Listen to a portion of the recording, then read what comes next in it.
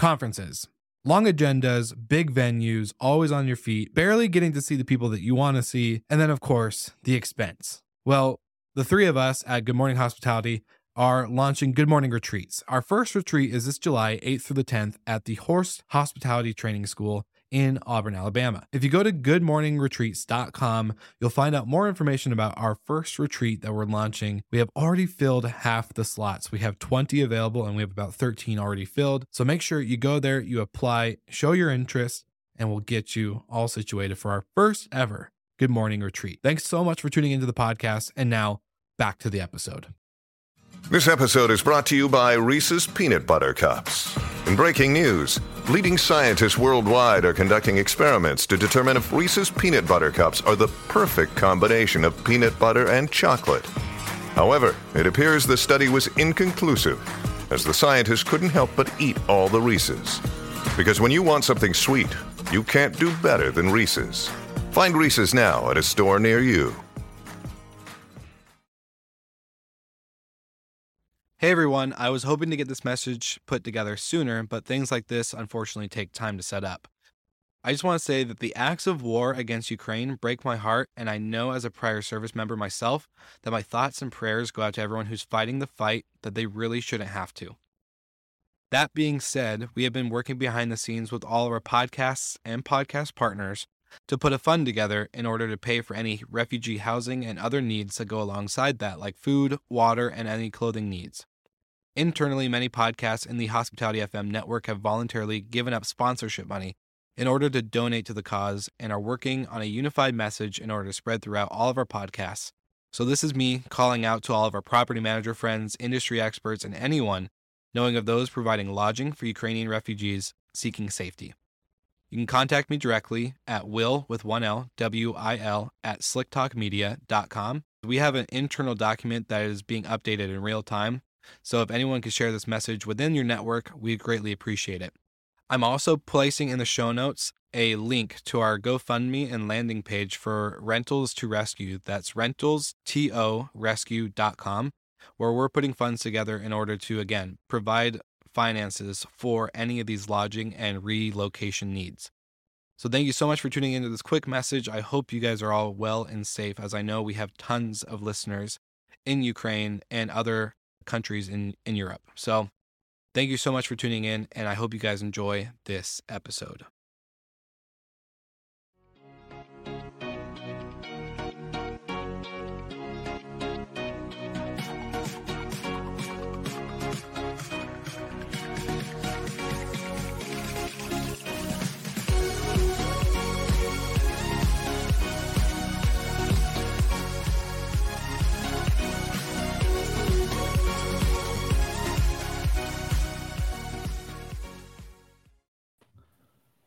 Good morning, gentlemen. How are we doing?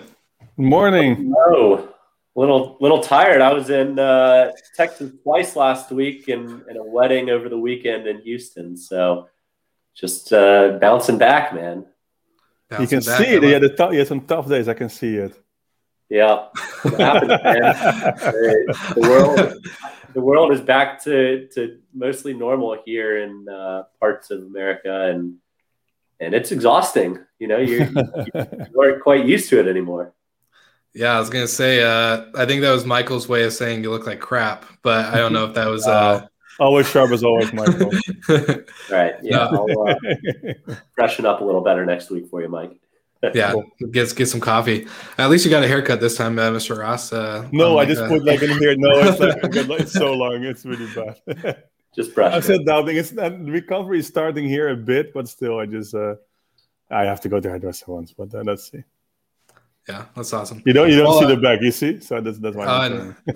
Yeah, it's okay. Well, yeah, we took a week off. Lots happened. So this is the first time we've actually taken a week off since we started the show back in November 2020, October. One of those two. Yeah. So good stuff. Glad that it was hard. Yeah, I missed you guys a lot. Like last Monday, I was kind of really sad and depressed and thinking about both of you. Yeah.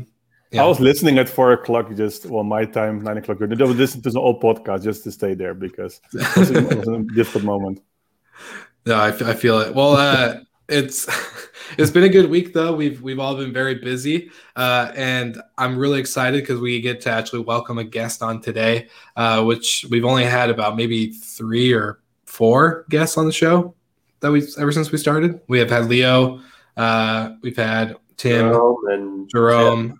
Yeah. And so welcoming our 4th guest today. We have Cindy, who is the CEO of Orion House. So we're going to welcome her in.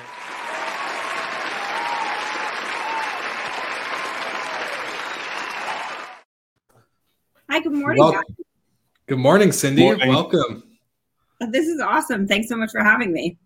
Of course. Well, we've all been talking behind the scenes for a while, and just really excited to finally get to announce this whole deal of yours that just not just went public, but was recently announced. And so before we get into that big announcement, for the audience who's listening, who's watching live, who's watching the replay, want to give us a quick intro to who you are, your background, and kind of what you do in regards to Orion House as a whole. Absolutely. My name is Cindy Diffenderfer. I'm the co-founder and CEO of Orion House. We are essentially a hospitality management company that focuses on home sharing as a business. We lease up multifamily apartment communities and then let those residents do home sharing. I started out in this industry as a host on Airbnb in 2011. So I've been in the hospitality industry in that sense, from the host perspective, for about 10 years. Most of my career was spent in and around hotels, bars, restaurants, casinos, etc. Prior to entering the real estate and hospitality sector, I worked in beer and wine, launched a couple companies there, doing keg wine, which is just draft wine for bars, restaurants, casinos, and hotels, preservation mechanisms and systems to preserve products. So I've got some patents and IoT devices in that space. And then prior to that, I was in textiles. So I spent about 10 years in juniors and young men's apparel. And that took me from South Florida to New York to LA to all over the world. So we're in about 32 countries. So that's been kind of my trajectory, but serial entrepreneur my whole life. So this is the latest and the greatest. And I remember when you did an interview with me, actually specifically just solo on Slick Talk, and you were talking about how old were you when you were like a super genius as a kid, right? I was still is. I was smart and bored. So that meant, I did well in school up until I decided that I'd aged out of it myself. So I ultimately actually dropped out of high school and enrolled in college full time when I was 16. And then subsequently dropped out of college to start my first company. So I took really an alternative route to get to where I am today. Well, you come in the past the Elon Musk from the industry, but actually maybe Cindy is then. I could only imagine. I can only dream so big. Cindy, what's the most exciting piece of launching Orion House? Is it bringing the whole resident home sharing thought to market? Is it like truly blending the communities? Is it the affordable housing piece? Is it opening up travel to new locations or to new markets? That's a great question. That's one that I have not been asked before, but I have to tell you, this is a lifestyle that really affords so much for anyone. And when I started hosting, I just told you I was a serial entrepreneur, which means that it's feast or famine almost all the time. Meaning, some days and some weeks and some months I'm quite flush, and others, I was wondering how I was going to pay the rent. And Airbnb ended up being a mechanism for me at the time to pursue my entrepreneurial ventures. And it gave me the room that I needed to explore businesses and launch and fail. And so it's always been such a utility for me that, I wanted to open that up to a broader audience because everybody should have that same opportunity. If you've got an asset or you have a home or you're a renter, renters pay the mortgage essentially for the property owners. They should be able to do what they want with their home within reason.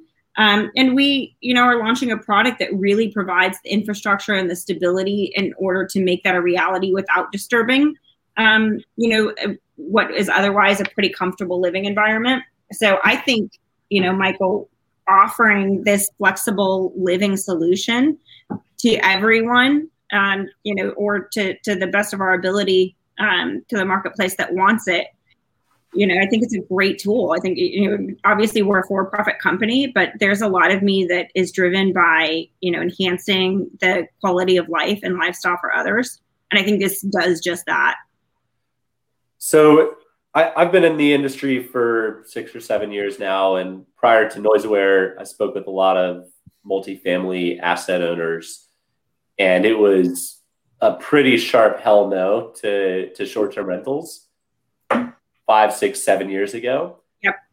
How and what has changed in the past, 4 or 5 years to go from absolutely not going to touch short-term rentals to short-term rentals as an amenity? You described it perfectly. It was an absolutely not a chance in our building. We don't want it here. Short-term rentals are our biggest enemy. Right. And it was because it was really disruptive, because and it really is all over the map. Generally, travelers are really good tenants, because we're the same people that live in the buildings year round. You don't just change, like when you become a traveler, you're an asshole. Excuse my you're just a normal person that is now visiting another city. And so this whole idea that they're the worst, was something that we came up against. You had worked with us, or we'd worked together for years, kind of battling the same issues. And there was a huge stigma around short-term rentals. And I think it was really largely focused on Airbnb because it was such a young platform.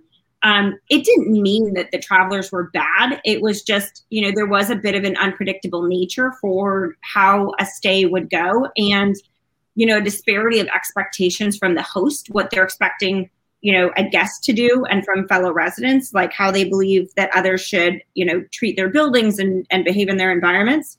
And so, creating a system, and my first company, Nido, and Ativo, we had built infrastructure and kind of security systems in place to make sure that we didn't have issues on site. And if there were issues, that we were able to legally address them quickly, to preserve the quality of living for our annual residents. And I think by instilling that security and that safety level, and, regulating the noise to your product's point, NoiseAware, which is so fabulous. But only 50% of the complaints on NoiseAware are from travelers. The other 50% are residents. So that resident that's making noise at 3 a.m. is doing it all year versus a traveler that might come in for 2 or 3 nights. So, like I said, people are who they are. So whether you're a traveler or you're a resident, the behavior is what it is. And they're no better or no worse. They're all the same. And just, managing expectations of how you can behave in a residential community on a vacation stay, I think takes a lot of the issues and the friction points out of it. I think the biggest problems really exist when it goes unregulated, meaning when they're doing it when it's not allowed and they're hiding the behavior. You're exchanging keys in the lobby and you say, oh, it's a friend or it's a cousin or, whatever it is, to get the guest to be able to come and use your space because it's not allowed in your lease. Then the manager, the property manager, or the owner has no ability to regulate it. And so by enforcing rules and quiet hours and limiting the number of guests, we're able to maintain the integrity of these buildings so that everybody has an enjoyable environment to live and to stay. And so I guess in a very, very long way of saying, I think everything that the industry has done has set the table for today, where there's so much more commercial adoption. And so it's companies like NoiseAware and like Orion House and like Nido and Airbnb and VRBO that are putting in these, these regulations to manage that behavior. Now the property owner goes, okay, I get it. Okay, so we can do this in a stabilized fashion, and I can make more money, and my residents can make more money. They're more financially secure. My collections are more secure. We've got more money in the kitty to improve the property or add amenities or add staff. It's just a win-win-win across the board. But it's been this inertia from thousands of individuals, millions, really, the hosts on Airbnb that have really been working in a unified fashion, as well as us as entrepreneurs. I think the inertia piece is super spot on. You've got companies like Sonder who are going public at $2+ billion, 2.5, who've been master leasing units in these multifamily buildings, and now these operators are saying, well, like, I want to participate. Like, I want to participate in the upside, and so it makes total sense. And then you're right, like, once the automobile had streets and stop signs and seatbelts and all that, the industry became a lot safer and more widely adopted. And I think, we're kind of in that phase of transitioning from like the Wild West where cars are just like weaving all around everybody to like, all right, now we've at least got lanes to stay in. We've got some safeguards, and I'm sure technology will continue to improve to continue to layer on some additional safeguards. But yeah, I think right now we're at the tipping point of mass adoption and acceptability. And, it's similar to how dogs were never allowed in multifamily buildings. And then now they're an upcharge and an amenity, right? So short-term rentals can be an upcharge and an amenity for every asset owner. What's interesting, because No, go ahead. I was just going to say, it overall just comes down to the professionalization of how you operate. It's not just a air mattress in someone else's spare bedroom. Now it's a real professional asset that is operated with professionals that know what they're doing. That's okay. Talk about dogs, right? Yeah. You mentioned dogs and they heard you, so for sure. No, but just to add in here, and if you look at Europe, I think Cindy just mentioned 5 years ago things were a bit behind, and now it seems to be accepted. I think still in Europe, in Europe it's less accepted so far, right? The whole STR vacation rental, you see individuals just put some properties on Airbnb, that's pretty it. I think it's not still in Europe, it's not as professional as I think and accepted, I think, also as in the US. So I think the situation described 5 years ago, I think might be the situation now here in Europe. So I think it takes a few years before it's as professional as it is in Europe. That's just my opinion. Because still in here, it's pretty like, still short-term rental, vacation rentals, be like, okay, you see some properties, you might book something on Airbnb, but have it really professional managed or having tools out there or whatever. Well, Michael can confirm, I think your market in Europe is much smaller because in here it's not so professional so far. So I think this is what you might see now in the US, might take a few years before you see it moving into Europe. I don't know, what's Cindy thinks from this?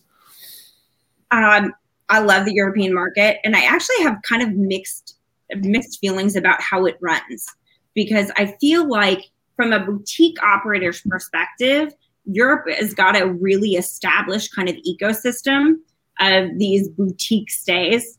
At least that's what I've experienced. I've been traveling through VRBO or Airbnb in Europe for at least a decade, and they're normally run as like little guest houses, but it's in theory kind of the same thing.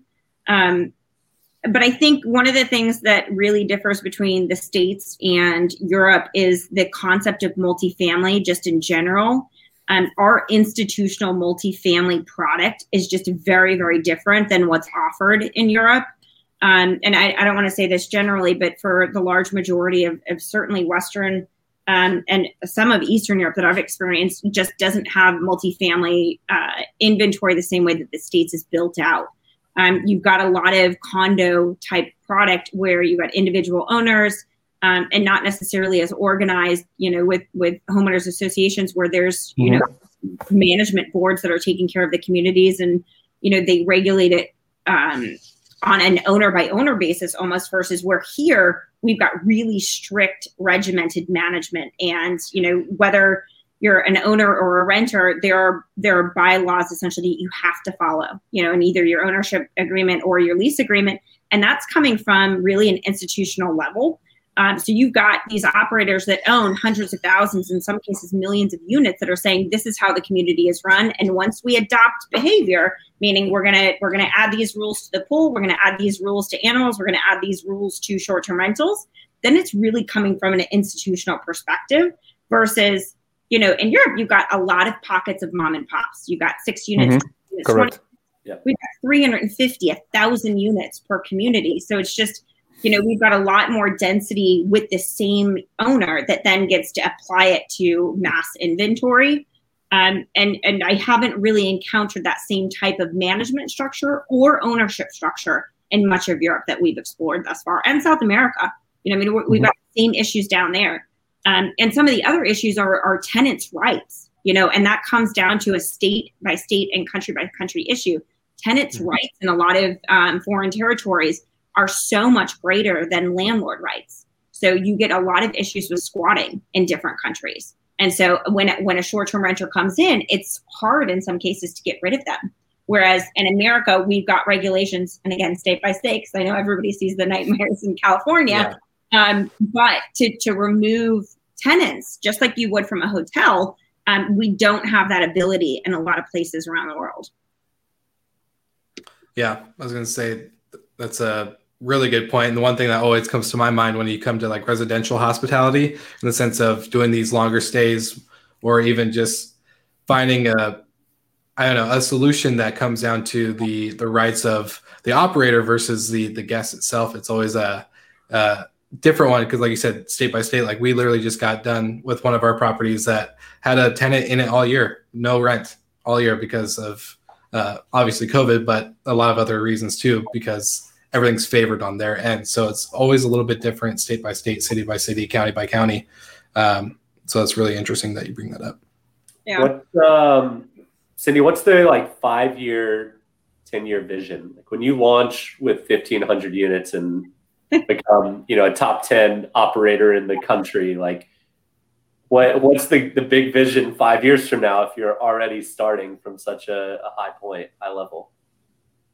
Well, I love that you say that, but remember, this is now 6 years in work. So just out of the gate, I had a lot of pre-existing relationships like with you folks here that set us up for success really fast.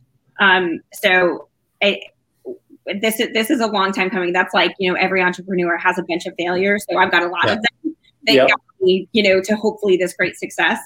But I think, for the long term, we really want to see commercial adoption of this product, not only through our own company, but through all of our partners. And we do collaborate, domestically with other competitive operators, because I think there's plenty of room in this pool for many. And, what we were talking about before we even got on here, it was the inertia behind the entire industry, and the hosts themselves and the travelers themselves is what is making this such a massive success, because everybody wants it. Like, done right, it's a win-win-win. So, we look to scale, obviously, as quickly as we can within reason. But I do want to take this business internationally, because my philosophy is, why not? Especially, a lot of the international markets that we're going into will be through joint ventures or licensing partnerships, to take this business model and all of the tools that we're integrating into it and applying it to different marketplaces and different buildings all over the world. In that respect, we should be able to scale. Like, let's take that infrastructure and that, the best practices of how to create a great ecosystem and kind of this harmonious solution between long-term renters and or, condo owners and the short-term renter. So we look to go international relatively quickly. Europe is obviously very interesting to us because we love it there and we have a passion for travel. That's why we got into this business in the first place. But there's a lot of opportunity. So that is, the international marketplace is next. We're starting here, obviously, because this is our backyard. But we do want to go international as quickly as we can. My question would be for you. So this inventory that you guys are starting out with is pretty unique. So can you describe, I guess, maybe not like pros and cons, but more of the uniqueness behind what you're about to do with these 10 buildings across the country right now? Yeah, so this particular inventory is coming from secondary and tertiary markets. It's currently kind of underutilized and depressed hotel inventory that is being repurposed for multifamily housing that is short-term rental friendly. So right now, the properties are sitting at lower than market occupancy rates. In fact, the markets are just generally depressed, both from COVID and from travel behavioral trends that have shifted. There's a lack of affordable housing as well in these markets. So we said, why is this inventory sitting dormant when it could actually provide housing and still also be on the supply side for hotels?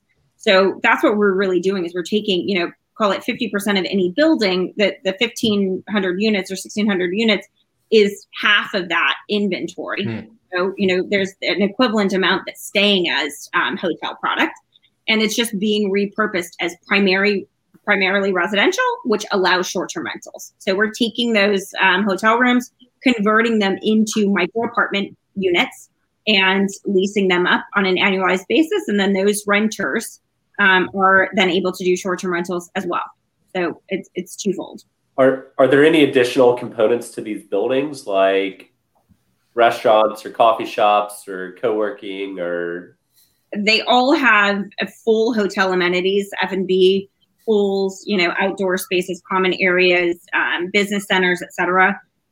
Some will have, or some have more real estate than others, meaning we've got some, kind of garden style communities as well as towers. So it's a mixed bag in terms of like the overall square footage per property, but they all have, food and beverage like you would find in a hotel traditionally. Well, Michael said in the co-working, we discussed it a few times in the show, right? You're planning there as well. So because of course it's just like you see the people moving, digital nomads are become more and more popular. So you're planning some things there as well. Yeah, so we're not going to have traditional co-working in the sense that we're going to allocate like a floor to cubicles. We will have phone booths and workspaces, and that's just as an amenity. So we won't be a co-working provider in the sense that we will be taking in outside subscribers or users, but it will be an amenity that's provided to all of the existing residents. Yeah, it's super cool. If you need a change of scenery or person you're living with, you need some space for some quiet and get some work done. Yeah, it makes perfect sense. I love it. Yep, absolutely. Well, and I want to ask, so like with half of the inventory being hotel and you have it operating as a hotel, what's going to be the difference when it comes to the like turnover with guests? And because you're mostly going to be focusing on tenants, but those tenants are going to have that ability to do a home share option. So what do you think that's going to look like when it comes to the actual tenant that's leased up into the building? What do you think that behavior is going to be like when it comes to like the stay, all that type of stuff, the amount of times that they open up their calendar? What do you think that's going to be? Well, the big thing here is that people that rent in our communities are coming there specifically to do home sharing. So we don't expect to have many residents that are, really stationary. Some of the markets lend themselves more than others to full-time and professional hosts, of which, we have a big wait list of just pro hosts that want to rent in our buildings. And so I think it's going to be a mixed bag. Our wait list really is almost 50-50 of primary residents that are going to use this as their main home and professional hosts that are going to be doing this, to make extra money. So they need to yield in excess of what their core expenses are. And so it's really going to go building by building. Now, I will tell you, we do revenue management on behalf of our residents and provide them a bunch of tools so that they know when the high volume or high revenue days are and when it's good for them to travel in other markets that might be much cheaper for them to go and experience while they can yield more revenue on their own home. So we have a lot of programming kind of in place to stimulate travel so that our residents do get to earn the most amount of money. For those that are not professional hosts, if they're primary residents, we're going to say, look, Memphis is on fire this weekend or Nashville's on fire this weekend. Here's all the things that are going on. Average daily rates are $500 or $750, whatever it is for these big events. However, Chicago is a great place to go right now. ADRs in Chicago are $80 or $100. Like, let's get you to Chicago and let's help you make an extra $1,000 in Nashville or Memphis. So providing them with the tools and also the staff and support to be able to facilitate that. I know a lot of people are nomads at this point, where they're doing a month here and a few weeks here and, just really moving around and saying, wow, what a great deal in Sonoma. Let's go to Sonoma. I've always wanted to go.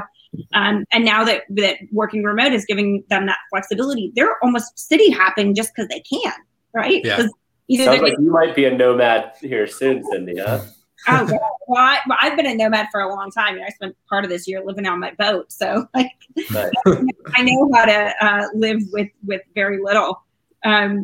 But giving them that opportunity to explore, giving them the tools to make it a reality financially. We're partnering with Amtrak to provide train solutions and bus solutions, especially for people that are trying to benefit the most in cash. They might not want to spend their money flying or driving. So we want to have different mechanisms to get them out and about so that they are able to preserve that upside as much as possible. If I'm correct, because Michael asked you, okay, your 5-year plans, I guess. But if I look at what you're offering, I think you have two solutions. One is the full managed one, and the one is not the full managed one. Where you see the growth? Is it in the full managed one, or? That's a really good question. Look, I think to scale, it's going to come from a software and kind of business trade practices licensing deal and branding, which would be the unmanaged solution to a small degree. Maybe just doing the back office for them, but not being the physical bodies on site. That's what allows us to really scale.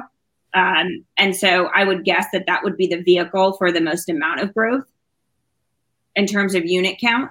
Our upside really is when we are, we've got a multi-pronged revenue stream. So we do get paid a couple different ways, but where we see the most amount of profitability is when we have, a vertical business where we're not only the back office and the technology solution, integrated with all of our partners, but while we're also the bodies that are on site working on the conversion, doing the lease up, and getting the right tenants in there, and then also getting them onboarded into the home sharing program. So that's where we really see our numbers go way up, because, there's still an obstacle to get people to let others in their home. It still is an emotional, it's an intellectual thing that, like, is it really worth it? Is it really worth $200 or $300 a night, for me to risk somebody staying in my house, or, to be displaced? Oh, I don't want to be uncomfortable. I don't want to stay at my boyfriend's or my parents or whatever it is. Getting them to start on that behavior is such a critical juncture for volume and profitability, because then they get into it and they go, oh my God, I just made $600 and okay, now it's not so bad. I don't really mind somebody else using my toothpaste and sleeping in my bed.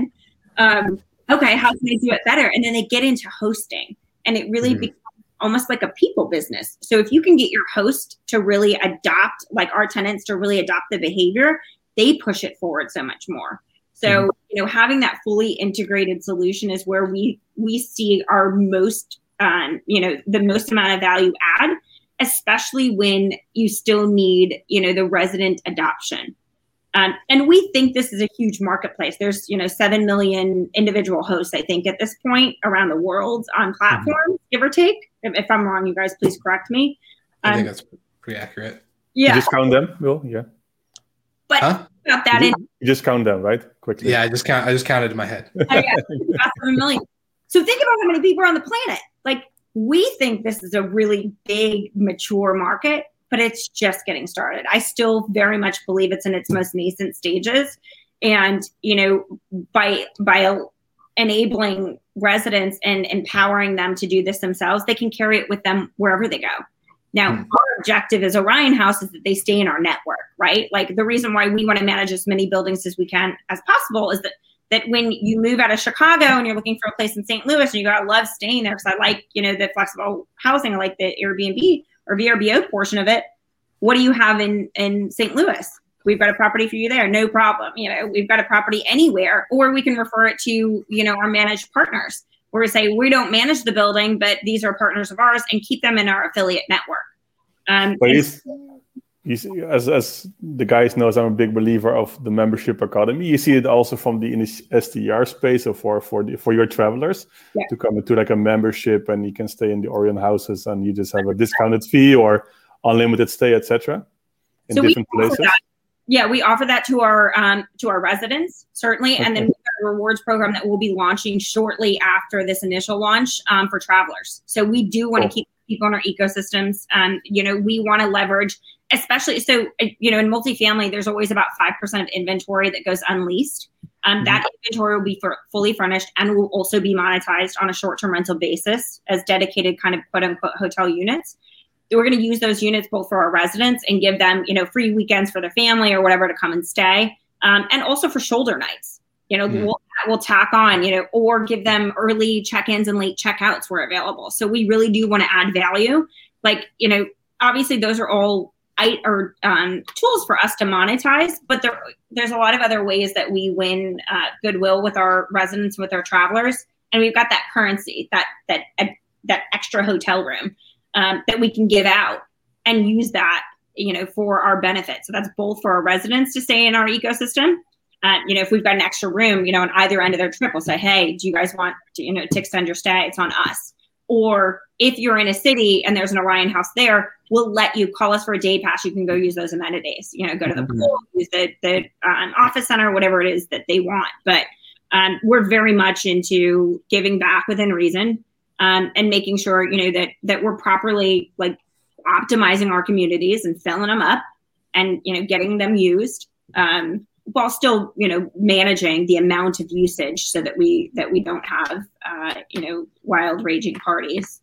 Yeah, we can help with that. But so Cindy, you touched on 2 points that are really interesting. One, getting people over the hosting hurdle. For a lot of people, it's I don't want somebody sleeping in my bed. Yeah. But if you think about the flip side, have you ever slept in someone else's bed, or have you ever slept in a hotel room, right? Where thousands of people have slept on that bed. So it's not, it's a simple mind shift, but as soon as the money starts coming in, it really helps. It shifts faster. Yeah, for sure. There's a big incentive to do it. And then the other side is professionals do a great job of knowing exactly what you're walking into and making sure it's clean and everything, well designed. But some of the best stays I've ever had were with single hosts, because they have the time to think about my unit and the traveler and asking questions. Hey, what are you doing in town? Oh, I want to do a tour of the breweries. Great. Then you bring them a variety 6-pack of beers so they can try them when they check in, right? There's little things that you can do as a single host that you can never do as a professional, profitably at scale. So it's bringing the best of both worlds there. So it's awesome.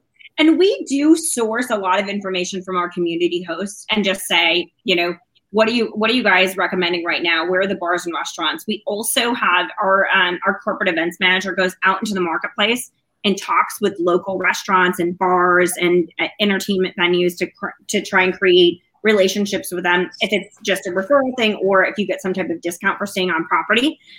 So we're sourcing both from our residents and then also from surrounding businesses.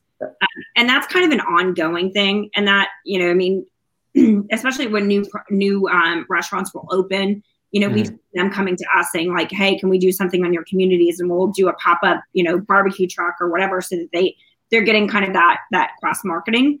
And we do that, like you said, from a commercial perspective to add value. But then you get really the intimate thing where you go, oh, Jeff's my favorite bartender down at the brewery. Go see him because I'm there every Friday and Saturday, right? So we get the real localized flavor from an actual resident who sits at that bar and talks to that person or goes to that yoga class.